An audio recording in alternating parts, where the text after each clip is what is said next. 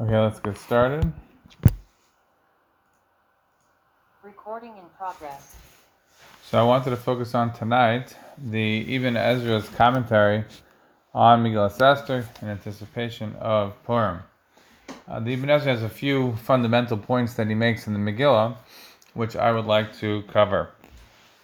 So the first is, as we begin, that the Ibn Ezra says like this, that we know that the Megillah does not have Hashem's name in it.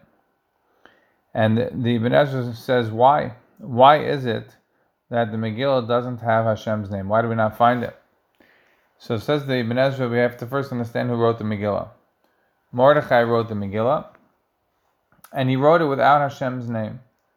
And the reason that he wrote it without Hashem's name was because there was a decent likelihood that the Megillah would be copied by the chroniclers in Persia, those that would write over the history of the Persian Empire, and where they would see the Shem Hashem, they would replace it with their God. They would replace it with their idol.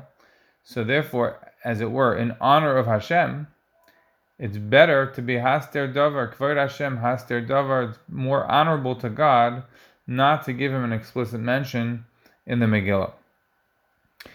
There are those that say, says the Ibn Ezra, that at the time when Mordechai is trying to convince Esther to go into Achashverosh, and Achashverosh has a rule that if you don't get his permission, it could be off with your head if you go to see him inappropriately. And this seems to be a theme in the Megillah, that not everybody is allowed to see the king. So the Ibn Ezra brings this up a number of times. For example, on the pasuk of Hayoshvim Rishona B'Malchus, those that sit, what the Megillah calls the Roye Pnei HaMelech, those that see the face of the king, Hayoshvim Rishona B'Malchus, who are sitting in the front row, as it were, says the Ibn Ezra, because there were different rows. There are 4 different rows, as he says, is clear in the Persian books. So therefore, the Roye Pnei HaMelech, those that see the face of the king, that isn't available to everybody. That is a special treat. So not everyone can avail themselves to seeing the king. And therefore, it's a big deal that Esther goes in unannounced, and only certain people who get to the first rank are able to see the king. They are called the Roye Pnei HaMelech. And he also explains Uvnei Haman Chafu, that we know that in the story after the second party, when it becomes clear that Esther is from the Jewish nation and she's here to save them, the response of Haman was to prostrate himself in front of Esther to try to gain her forgiveness, sympathy, some sort of respite. And the pasuk tells us, "V'nei Haman chafu," says the Ibn Ezra, they basically covered his face with a mask. He was no longer able to see the king because he was no longer part of that inner circle. Seeing the king is something that was reserved for something special. So in the course of those psukim, when Esther is trying initially to wiggle her way out of doing Mordechai's bidding and going to see Achashverosh, so she says that everyone knows that if you're going to go into the king without being called, he could be off with your head. So Mordechai's response to her was that, listen, one thing is clear, the Jewish people will be saved no matter what. Mordechai says, in the language of the Megillah, that Revach v'atzala yilam ya'amod la'Yehudim mimakom acher v'atu v'esavich tovedu u'mi yodeihem le'es kazoi sigat la'malchus. Mordechai tells Esther, I'm not worried about the Jewish people being saved. The Jewish people will certainly be saved. The thing is, I don't know about you. Maybe this is the reason why you in fact became the queen. And the words that he used is Revach v'atzala ya'amod la'Yehudim mimakom acher, from another place. And there are those that want to suggest that that's a reference to HaKadosh Baruch Hu. Makom we know, right? Hamakom Yanachem Eschem B'Soch Shavar. You say Hamakom. Hamakom is a reference to HaKadosh Baruch Hu. So therefore, suggests the Ibn Ezra, perhaps that's a pshat to say that Makom is a reference here to Hashem. Says the Ibn Ezra, no. Makom is only a reference to Hashem. HaKadosh Baruch Hu is Mekayim Shel Olam, Ve'ena Olam Mekaymai. This idea of referring to God as the place, this is a later invention from Chazal. You never find God referred to as a Makom in Tanakh. You find sometimes Ma'oin as a residence, but not as a Makom. That is absolutely not once in Tanakh do you find God referred to that way, and therefore we can't say that Makom is a reference to Hashem. And he says, what does Acher mean? If you're referring to God as the Makom, just say the Makom. What do you mean Makom Acher? He doesn't accept it as a valid shot at all. Of course, what the Ibn Ezra is ignoring is, in other words, if we're starting out by acknowledging that Mordechai is not writing down the name of Hashem explicitly because he's afraid of what the response would be by the chroniclers to when they're going to write over the story and they're going to use the name of their gods, the name of their idols. So therefore, the idea would be that maybe Mordechai subliminally, subtly, quietly hid the references to HaKadosh Baruch Hu. So he throws out Makom, but he ignores Melech. Melech will be the next obvious, or the most obvious one, right? Chazal already pointed out that when it says Melech in the Megillah, that it's referring to HaKadosh Baruch Hu. We have a Medrash. The Medrash says that Rabbi Yehuda and Rabbi Levi b'shem Rabbi Yochanan Kamag b'shem Megillah L'melech Achashverosh, Melech Achashverosh HaGoz Medaber. Whenever it says Melech Achashverosh, it refers to the king Achashverosh. But v'chamagam shenemar L'melech Stam, whenever it refers to just the king without saying Achashverosh, to modify it, so then it is a reference to HaKadosh Baruch Hu. This the Ibn Ezra ignores. This the Ibn Ezra doesn't discuss. The one Melech that he does discuss that may be a reference to Hashem is, of course, the very famous that Melech, right, which the Gemara right in Megillah tells us that who is that Melech? That Melech is a reference to, the Gemara says in Megillah, that pasuk when it says Nada Shnas HaMelech Rab Tanchem Nada Shnas Malkei Shel Olam, it's referring to HaKadosh Baruch Hu himself. HaKadosh Baruch Hu, as a word, wasn't able to sleep. Again, that's a very difficult term to say. We don't mean it in an anthropomorphic kind of a way. Whatever it means, HaKadosh Baruch Hu wasn't resting. That's one of the opinions of the Gemara. But over there, at least, the Ibn Ezra has who to rely on not to accept this as the Pashup Pshat. Because if you look carefully in the Gemara there, that's just one opinion.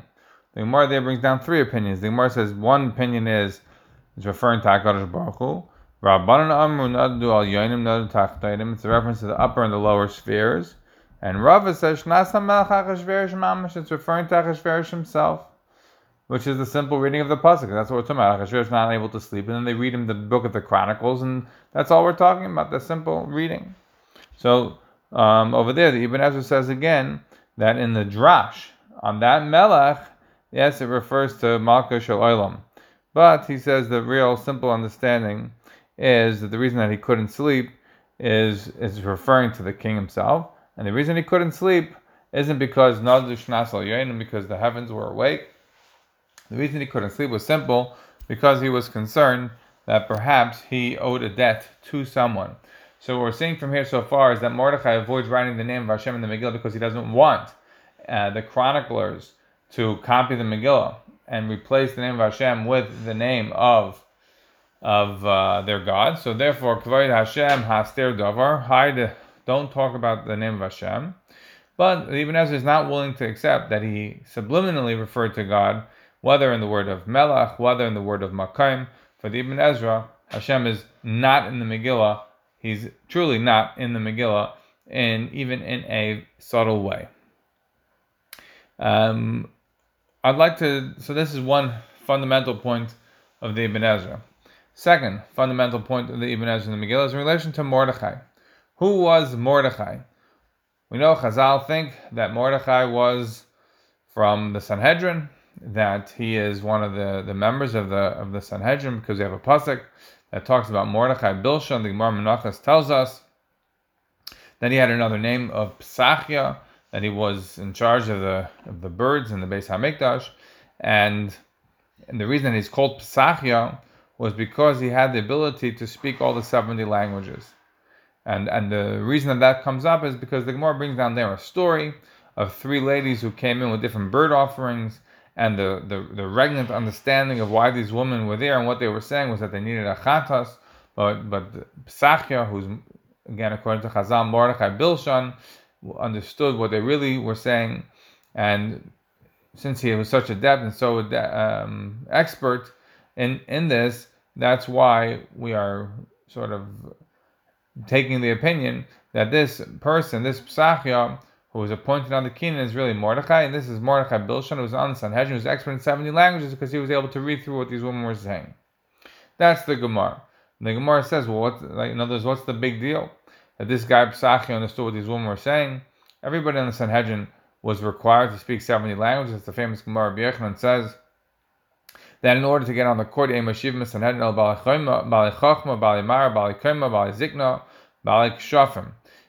to be on the Supreme Court, in order to be on the Sanhedrin, you had to be wise, you had to be good looking, you had to be tall, you had to be aged, you had to not be so young, and you had to also be an expert in magic. These are all the requirements, the basic requirements, in order to be able to get on to the Sanhedrin. So what's such a big deal with this Pesachia? The fact that he's an expert in languages? Okay, Yashakach, what's the big deal? So the Gemara explains, because he wasn't just simply able to understand the language, he was able to play around, he understood them so well, he was able to use the one against the other, he was fantastic at the languages, not just simply understood them in a rudimentary way. And that's the proof of that is Mordechai Bilshan. He's called Mordechai Bilshan, which is a reference to the idea that he was an expert in language. That's Chazal's understanding of who Mordechai is.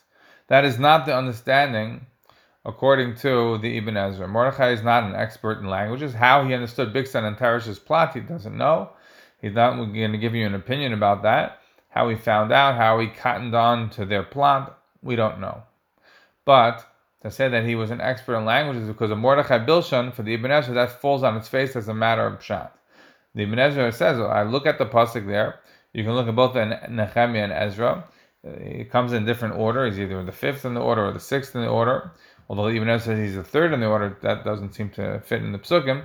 But in any event, if you look at the psukim there, you see that along with the people that came up with Zerubbabel, one of those people was Mordechai. Mordechai came up with Zerubbabel. And it says Mordechai Bilshan. Says the Ibn Ezra, Bilshan is just another guy. Bilshan is not Mordechai's second name, and no one there has a second name. It's just Mordechai has one name, the same way the other people had only one name, and Bilshan is another guy. The pasuk there says Asherboim Zerubbabel, those that came up with Zerubbabel, Yeshua, Nehemiah, Soroya, Ralia, Mordechai, Bilshan. That's it. Bilshan's a name. Why doesn't it say U Bilshan? That's a question. Why doesn't it say the Vav? That's what we normally do at the end of a count. Not clear why it doesn't do that, but in any event, according to the Ibn Ezra, Bilshan is just another name. Just another guy who came up. But you see, Mordechai came up, so then that means that according to the Ibn Ezra, there's 2 points here to take away. One we'll focus on in a moment, right, which is that Mordechai came up with Zerubbabel to the land of Israel, so we're going to get back to that. But what he's saying is if Bilshan is not connected to Mordechai, Bilshan is just another guy, so then there's no proof that the Mordechai was an expert in languages, certainly no proof that he was on the Sanhedrin, or that he was in charge of the birds in the Beis HaMikdash, or any of that. So then who was he? But the Ibn Ezra was a wise man. He was an important person. He was obviously important because of the fact that he was going up to the land of Israel with Zerubbabel. So obviously he had a certain level of importance. But to extrapolate from the level of importance that he had, to say that he was there for a member of the Sanhedrin, that he's not willing to do. So according to the Ibn Ezra, Mordechai was from the Gedolei Yisrael. But that is all that he is willing to do. Now, in relation to the fact that Mordechai may be from the family of Binyamin, because it says that Ish Yehuda ben Shushan Bar Mordechai ben Yor ben Shimi ben Kish Ish Yemini, right? Sounds like he's Benjamite, Yemini, and he's from Kish, and we know Shaul ben Kish. The Ibn Ezra doesn't like that at all. He says, look, if he was really from Binyamin, to say Kish and not to say Shaul, that doesn't make any sense. Shaul was far more important than Kish, the first king of Israel. That's who should have been mentioned and not Kish. So he doesn't like that. He thinks that Ish Yehudi probably refers to the fact that he does come from the tribe of Yehuda. That he's willing to accept, and we see that he, not get to the second point, we see that he went to the land of Israel to rebuild it, right after after Koresh had given his proclamation, allowed the Jews to go back, so Zerubbabel goes back. They attempt to start building up the temple, they have problems with the Samaritans, etc. Without getting into all that history, practically, what that means is that Mordechai, who had come up from the lands of Bavel, who had come from the Goyla back to the land of Israel in order to help rebuild, somehow ends up back in Shushan, somehow ends up back in Persia. So what happened? Says the Ibn Ezra, what happened is that it didn't work out. The temple wasn't built. Right, it has to wait till later, till it's finally rebuilt. They had trouble again with the Samaritans, etc. So the Mordechai, when he sees that the temple is not being really rebuilt, so he goes back home. Well, what this means then is the way that he is situating the story is that Mordechai written in Zerubbabel and that Mordechai in Ezra and in Nehemiah is the same Mordechai in our Megillah. Whether or not that's true or not is not clear, but that's what the Ibn Ezra is saying. So therefore, if that Mordechai in Ezra and Nehemiah is our Mordechai in the Megillah, then it means that this story is situated according to what the Ibn Ezra is learning after Zerubbabel. If it takes place after Zerubbabel, that means that there's already been some aspects of Yeshua, some aspects of Geula for the Jewish people. It's not in full, it's not total, they don't yet have a full temple and all of that. This is true, but it is something.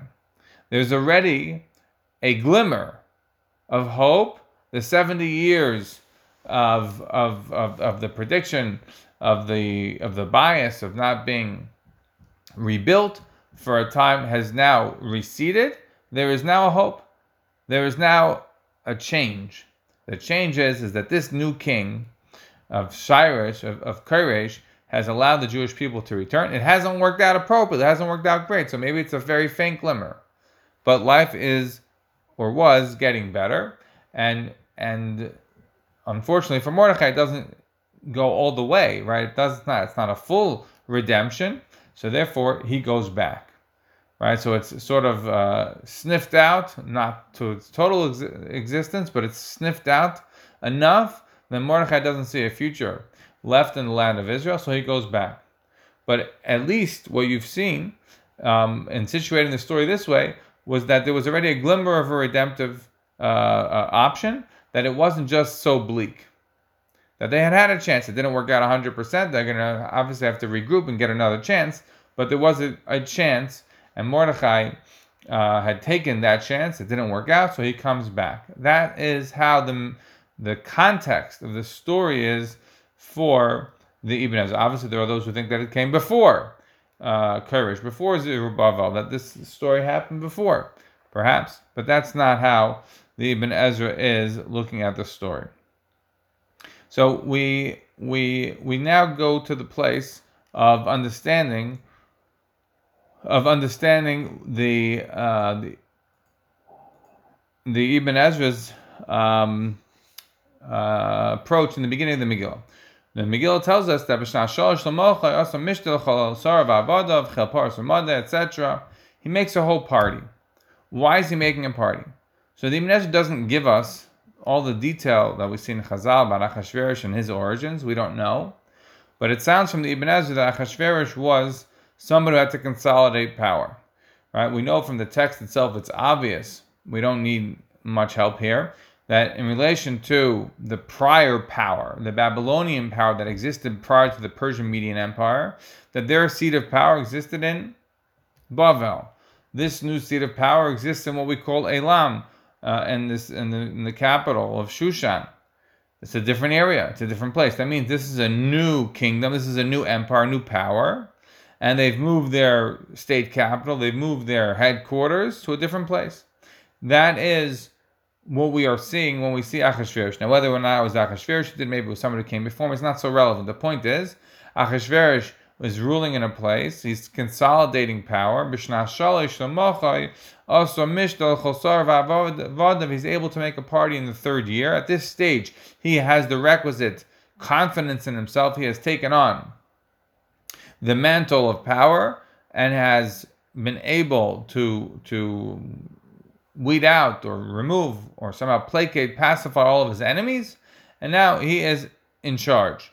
So once that is, once it's done, once all the consolidation is finished, so now he can afford to have a party. But what's the precipitating reason for having the party? Even if it doesn't say that the precipitating reason for having the party was because of the fact that the wars were finished, that he had really consolidated power. No, he says the apex of the consolidation of power was marrying Vashti. That is to say, perhaps, he doesn't say this to Ibn Ezra, so I'm embellishing a little bit, perhaps the consolidation of power's apex was marrying Vashti. In other words, he does say he marries Vashti at the end. At the end of these 3 years, he marries Vashti, and he also says that he finishes fighting the wars after the 3 years.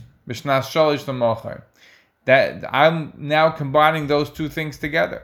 He's saying that the wars finished in the third year. He married Vashti then, and I'm saying that perhaps, and this is my embellishment, perhaps that's why he married Vashti.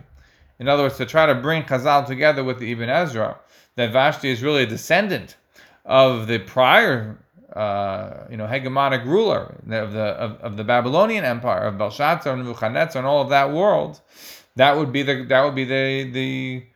the sort of the apex, the linchpin of that power consolidation, right? Because if he's now been making sure that all of his enemies from in and out are gone, and now he is firmly ensconced in power, the sort of the cherry on the cake, is marrying the daughter, the granddaughter of the previous king.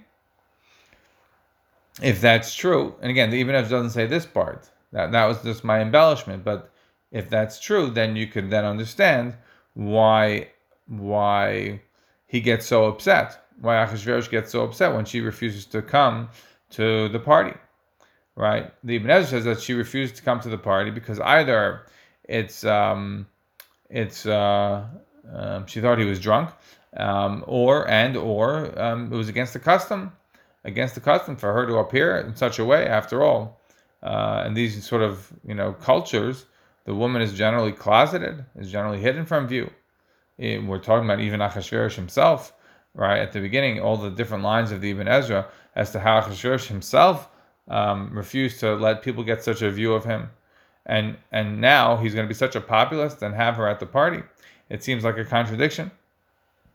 So again, with the embellishment point, the Ibn Ezra is not saying this at all. The Ibn Ezra just says that the reason she didn't appear at the party was because either she thought he was drunk and it was a drunken man's request not to be honored, or because of the fact that it was inappropriate, it was against the custom. We'll come back to that in a second, but on my embellishment point, if we can tie Chazal and the Ibn Ezra together, then that would mean that once he consolidated power, the cherry, the icing on the cake, is that he's now marrying the king of the previous empire's daughter. That really shows that he's made it, right? And there's no more remnant of the prior authority. It's now been sort of consolidated within his power.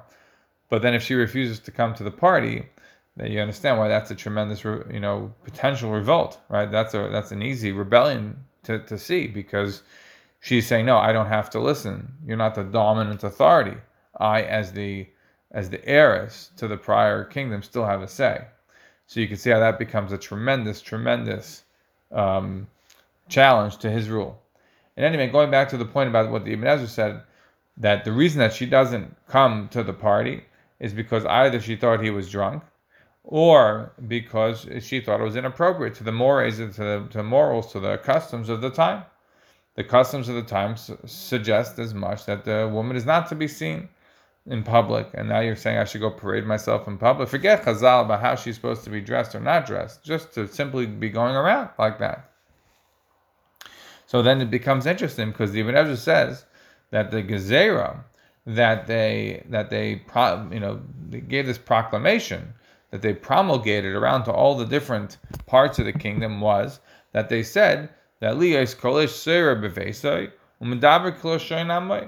that a man is supposed to be the ruler in his family. The man is supposed to be the ruler of the roost, and that is to the effect of anything and everything. Says the Ibn Ezra, what does it mean? Why do we say these two? It sounds like a weird gezerah, a weird proclamation to send around.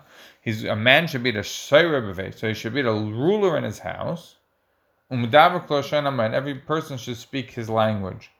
What does it have to do? What does speaking your own language have to do with the man being the leader in his house? Says the Ibn Ezra, you could understand them as potentially being two separate gezerahs.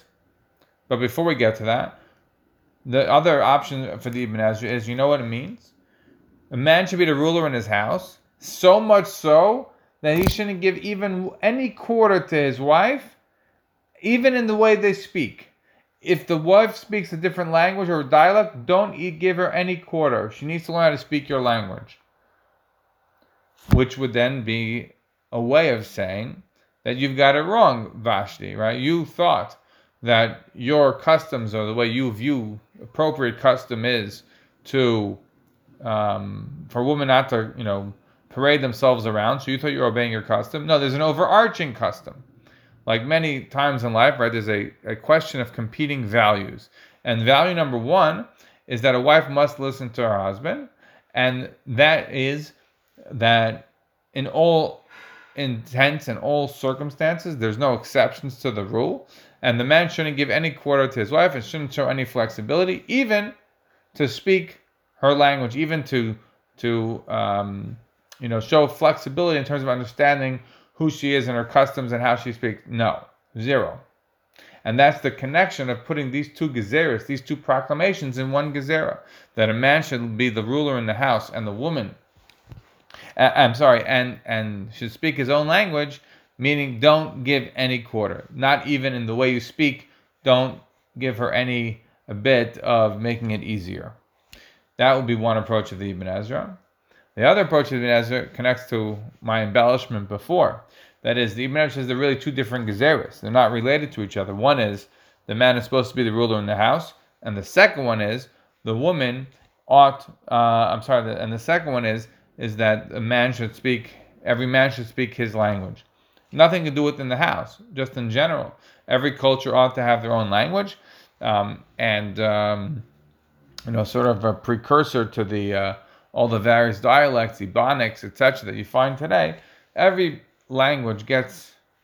dialect gets their day, and nobody is to say, oh well, everyone has to speak English. No, you have numerous nationalities, numerous dialects. Everybody gets their day. Everybody gets their say. Everybody gets their education in their dialect and their language. Okay, that's a legitimate policy goal. We see that in certain situations today. Maybe that's more popular in America. Years ago, it was more popular to force everybody to learn English, but today everybody should be able to speak their language and learn in their language. Fantastic. So there's certainly a public policy goal that can be realized, and it's rational. And there are certain times and epochs where people want to do that. Says the Ibn Ezra, that wasn't really what was going on here.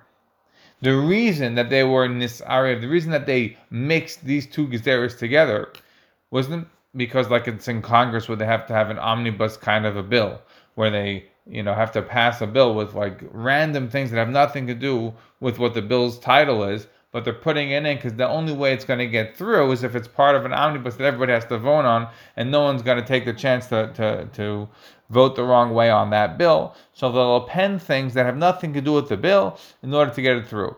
That's modern America and how they pass laws in the Congress. But this is not what's going on with the king, Achashverosh.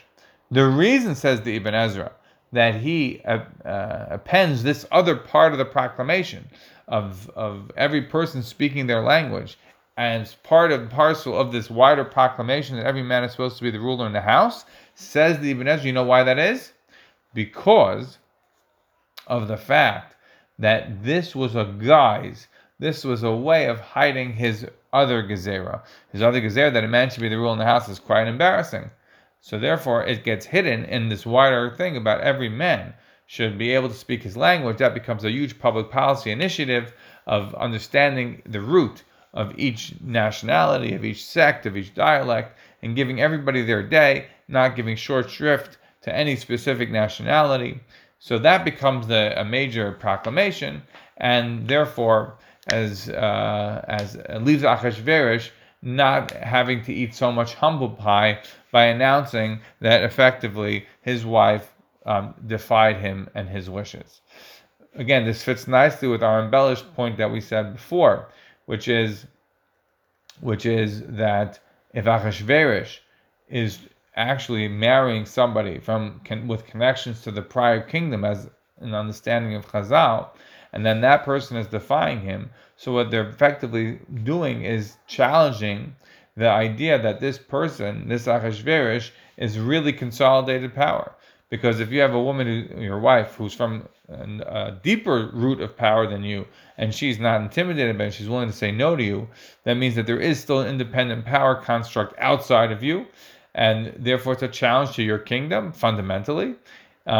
It's an existential challenge to your kingdom, so therefore Achashverosh needs to be able to quash that. He quashes that by getting rid of Vashti, but then the challenge becomes, at the end of the day, yes, you got rid of Vashti, so you got rid of the local challenge, but still what happened, and people will hear about it, and people won't be afraid of you and will be willing to defy you. So then it comes out that what Achashverosh does is he takes what she had done, and this is the advice of Memuchan, right? It's a ingenious way of restating or reframing the problem, because what he said was that right? It's not just on you; it's on everyone that the way of life has been challenged by what Vashti has done. This is a feminist movement that needs to be quashed, because now all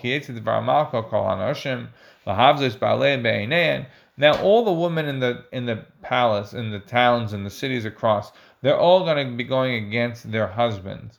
So it becomes a situation of a feminist revolution that the king now has to quash. So it wasn't a rebellion, a revolt against him; it was against everybody. So that gave him a nice way to be able to have what would have been a fundamental and existential challenge to his rule now be reframed as a feminist revolution. That's not against him at all. It's actually against all husbands, and therefore he's coming out. So in this way, in this approach that I'm sharing with you, as opposed to the Ibn Ezra, we're both getting to the same place, which is it gave Achashverosh a ladder to climb down. Either the ladder to climb down was by being this Arev in the proclamation, this idea that each person should speak their language, which then makes the omnibus bill much wider and makes it not seem, or as referring specifically, it's not a bill of attainder that's referring specifically to his problems with his wife at home, or the way I'm saying it,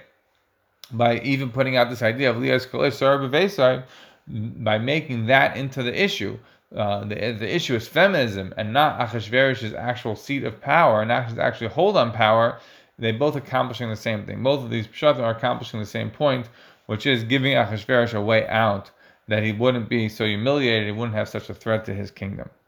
So we continue on, and again, as we said, that Achashverosh makes the party because he had married Vashti. So if he had married Vashti as the apex, as we said, as the climax of his power, and now it's being threatened in effect by her refusal. So we have explained why that proclamation goes out as it does. It's not a challenge to him what she did. It's really a challenge to all men, and therefore there needs to be a resolution on this, and all men need to understand their place, their role. Which again, going back to the Ibn Ezra, means not to give any quarter to the wife, not even to show any flexibility in the way you speak. All right. Now we go to the next point of the Ibn Ezra. Again, a fundamental point of the Ibn Ezra is that the Ibn Ezra feels that the town of Shushan is a majority Jewish town, which is very interesting. He makes the argument because he says it's clear that issue Shushan Abira, there was already a person living in Shushan. Mordechai lived in Shushan; he didn't live elsewhere in the kingdom. Shushan is near Elam. He says that that's where Mordechai initially had gone back to.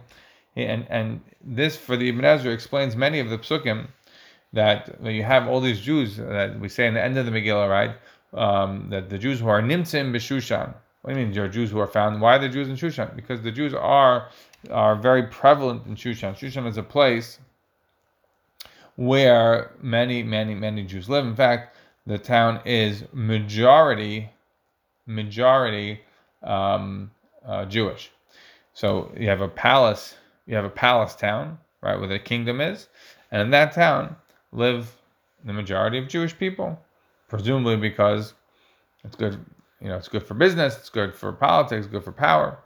And that's why the Jews are living in the capital city. My issue with this is that even though the Ibn Ezra does say this and says it many times throughout the Megillah, the reality is I find it, I struggle with hearing this as a good pshat, and the reason for that is a fewfold. How is it possible that Esther could, sort of fake her way through if the town of Shushan is majority Jewish, and she's from Shushan, right? Because presumably they rounded her up in Shushan. So even if they didn't know who she was, they could have assumed, right? Because remember how the Megillah says that Ein Esther Megeres Lasama Vesmerladta Kimorcha Tzivala Shaloi Sagid. Esther never said who her nation was. Right? She never said her origin. She never said her who she was in essence. Why not? We'll get to that in a second. But Mordechai told her not to say. I don't understand. If her papers say that she was picked up in Shushan, she doesn't say who she is. But you can make an assumption. If she's from Shushan, the majority of the town of Shushan is Jewish, then shouldn't you be able to make an assumption that she's Jewish? That seems to me to be the most fundamental question on the Ibn Ezra. That if she was really taken in Shushan, which makes sense if Mordechai is living in Shushan, because Shushan Abira, Mordechai was there before this whole story of Esther took place. That's where he is. That's where presumably she is. So why wouldn't they make the assumption? Let's say that she's from the Rav of that town, that she's probably Jewish. Why wouldn't they say that if Mordechai is coming to see her every single day, and everyone knows that Mordechai is a Yehudi? And you say, okay, maybe somehow Mordechai, and Esther's connection wasn't 100% close. Maybe it wasn't obvious. Somehow they picked her up in the town, and it wasn't obvious that she was related to Mordechai.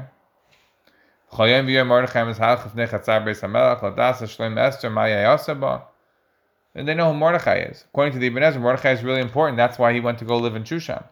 He was important. That's why he said he went to Bar Zerubbabel, and he was important. That's why he's living in Shushan. That's why he's living in the capital city. So I struggle with this. For the Ibn Ezra, Mordechai is very important. That's why he lives in Shushan.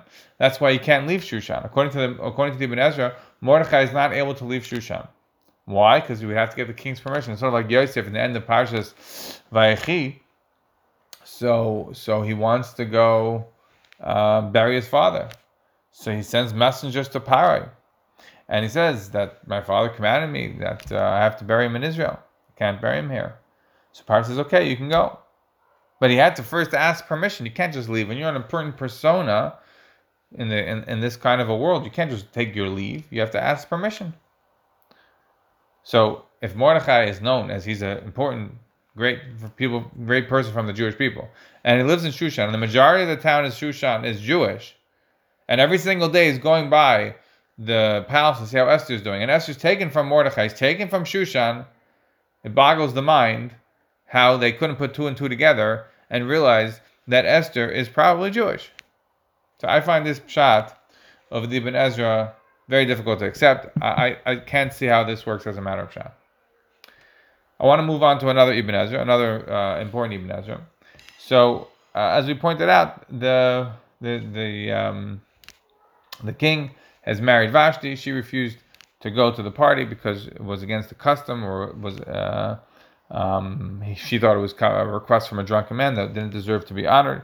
In any event, at the end of the day, he gets rid of Vashti, and Zachas Vashti versus Roshasa. He remembers what happened, and he decides to put together a beauty contest, and eventually marries Esther. Esther, for the Ibn Ezra, is very aware of the cliche that less is more. So she doesn't say anything to anybody about her origins. She doesn't put on any makeup. She doesn't do anything, and thereby it sort of increases the interest that people have in her, and eventually Achashverosh's interest himself. For the Ibn Ezra, why is it that Mordechai is so insistent? Again, I find it difficult to agree with the Ibn Ezra's idea that the majority of Shushan is Jewish. That seems very, very difficult to substantiate and to justify. But the rest of the Ibn Ezra is it makes sense. It makes a lot of sense as to how this works for the Ibn Ezra, because he says that why is it that Mordechai is not telling? Why is Mordechai telling her not to tell anyone who she is? He's commanding her, don't do this. Don't tell anybody who you are. So, and he says there are those people that say Mordechai did something wrong. He shouldn't have done this. There are those that say no, Mordechai did something right by making her sure that she wouldn't tell anyone. He was giving her a chance, right, to be able to get married to the king, because he knew Benevua that she was, the Mashiach Shal Yisrael. He knew that the saving of the Jewish people would come through her. Fine, okay. The Ibn Ezra doesn't like any of that. You know why the Ibn Ezra says that Mordechai was so insistent that Esther not tell anybody that she's Jewish, even if presumably it's a rive, even though presumably majority of the people around here are Jewish. You're from the majority. You were picked up in this town. There's a good chance you're probably Jewish, but you don't know for sure. You don't know with certainty. And says the Ibn Ezra, the reason that Mordechai wouldn't want her to tell anybody that she was Jewish is because of the fact that he wanted her to be able to practice her Judaism in secret. Because if everyone knew she was Jewish, they would be expecting her to do certain things, and they could have been very angry at her. They could have been violent towards her. There could have been problems. It could have been made Achashverosh not want to marry her. So that's the reason. The reason she kept everything hidden was because she didn't want to play Reb Hanani ben Trajan. She wasn't interested in being a martyr on the on the wider scale. Remember that the Jewish people, again at this time after Kairesh, they've already had some respite. It hasn't worked fully. It hasn't worked to the best in the land of Israel, but certainly in the land of Bavel, in the land of Parsamade, they lived free, or relatively free. They lived well. Says Mordechai, if you're going to go in there and act with all your Jewish customs, it could potentially irk a lot of people. Therefore, don't. Therefore, don't. Why? Because it may sort of impinge on your health and your safety and your well-being. Maybe people will not like you. Maybe people will do something negative towards you. That is the approach of the Ibn Ezra as to why Mordechai was insistent that she not talk about who she was. She wasn't married to Mordechai, according to the Ibn Ezra. According to the Ibn Ezra, maybe Mordechai wanted to marry her one day, but they weren't married. And in fact, she was a basula, and that's the reason he was so insistent to try to protect her, to ensure that that no harm would come to her. So for the Ibn Ezra, again, the majority of this town is Jewish, right? And he is an important persona. That's why he lives in the capital city. He doesn't have permission to leave. He has to hang around by the king at his beck and call. But because of that, he has the ability to always be near the palace. He has the ability to always be coming and going. And so therefore he's always hanging around. And he has sort of, the freedom to do so because of the fact that he's an important person. And for the Ibn Ezra, then we come to the question of why doesn't he bow down to Haman? Why doesn't Mordechai bow down to Haman? At the end of the day, there's nothing wrong with bowing down to a person. The Ibn Ezra doesn't say this, but we see Avram bow down to the Bnei Ches. We see that the brothers, they bow down to Yosef. They didn't know who he was. We see that people bow down to non-Jewish people. Doesn't seem to be any issue at all. Says the Ibn Ezra, the issue, and here, so we've shown all these examples of where he doesn't take Chazal, of where he doesn't take what Chazal say as being the pshat, but not over here. Over here, the Ibn Ezra is very clear that the reason that Mordechai is not bowing down is very, very, very much due to the fact that he has made himself into a getchka. He's lo yichra, he's lo yishtach, he's not going to bow down an iota. Why? Because he has a tzelem on him, he has a getchka on him. Lo yachol, right? Lo yishtach, he's not therefore able to bow down. So then you say, okay, so he can't bow down because there's a getchka. Let's not debate that point halachically right now. But if that's true, he can't bow down because of the getchka. So you would say, okay, so he should leave. Don't irk the man. Just leave. But he can't leave. It's a catch-22 for him. Why? Because of the fact that the king doesn't let him go. He's an important person. He's needed for the running of the kingdom, so he's not allowed to leave. So he's not allowed to leave, and at the same time, he can't bow. So he's stuck in a terrible catch-22. He's stuck in a terrible situation. But you end up in a situation where for the Ibn Ezra, that's the reason that he didn't bow, and that's the cause for the whole story to take place. But he was justified in his not bowing.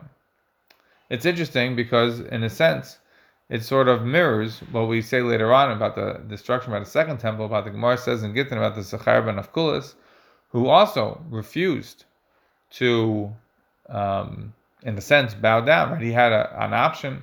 They could bring a carbon that had a mun, and therefore, as it were, face God's wrath, or not to bring a carbon and face the Roman governor's wrath. What do? Either way, it's a very difficult situation. So that is what the Ibn Ezra says that Mordechai was faced with. So I know we're getting a little bit short on time, so I'll just say for how the Ibn Ezra says that Mordechai, to end of the Megillah, how the conclusion is. Because Mordechai is only beloved by some of the Jewish people. The pasuk says that Mordechai was Ratzu l'roi ve'echav. He wasn't beloved by everyone. Now, the Ibn Ezra says something here that I think is very deep in terms of human understanding. Says the Ibn Ezra, it's simply not possible for a person to be beloved by everyone. A person cannot be so populist in nature that everyone will take a liking to him. Yes, maybe there's,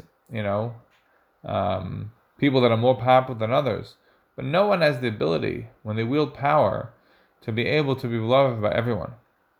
And therefore, he's only Ratzu l'roi ve'echav, which fits very nicely with the understanding it fits very nicely with the understanding of Moshe and Aaron and their respective description of the mourning of the Jewish people upon their deaths, right? Because we know that when it came to Moshe, the pasuk said Vayifku b'nei Yisrael, right? They cried, the Jewish people cried, Shleishim Yom. But by Aaron it says Vayifku kol, right? All of b'nei Yisrael, not just b'nei Yisrael. And the Mefarshim already picked up that there's a difference. And what's the reason for that difference? Was because Moshe Rabbeinu is the leader, and he needs to be feared and respected. And Aaron is not the leader. He is very important. He's number 2, but he's not the leader. And therefore his job, forget Chazal, forget the idea of Oyev Shalom and Red Shalom, just his job is very important, but he's not sitting in that seat of power. And so therefore, since he's not sitting in such a seat of power, therefore he had the ability to be beloved by more, to be beloved by all. Whereas Moshe Rabbeinu has to make difficult decisions. He has to take a path that's not always the most easy. So therefore he's only going to be beloved by some.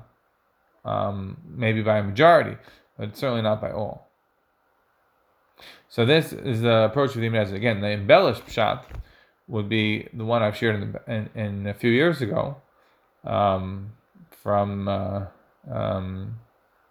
Yashar of Italy, right? It was in the 1800s. He was from the Maskilim of the day, and he suggested that maybe the reason that Mordechai was only beloved by some, or maybe by majority, but not by all, I'm sorry.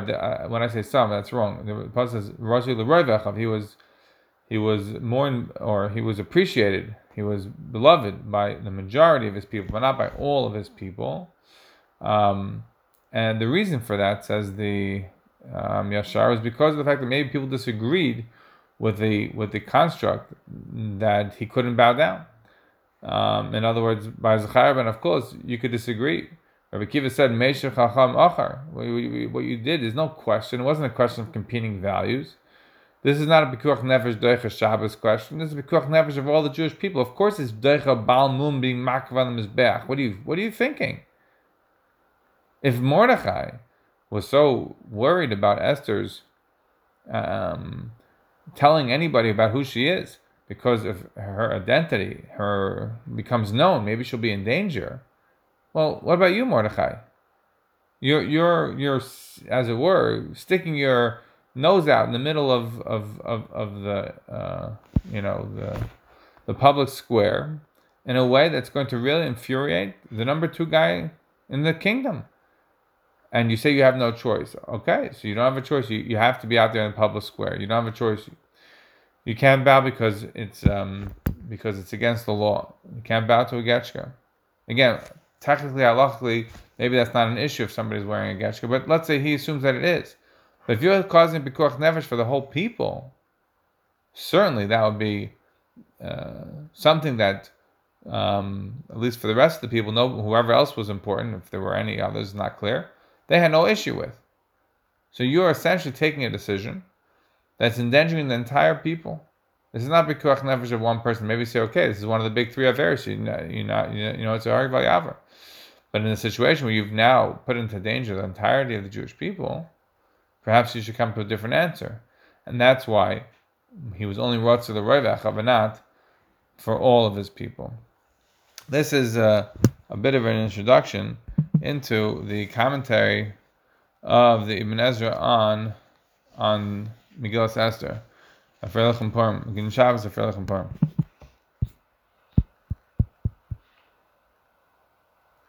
Recording stopped.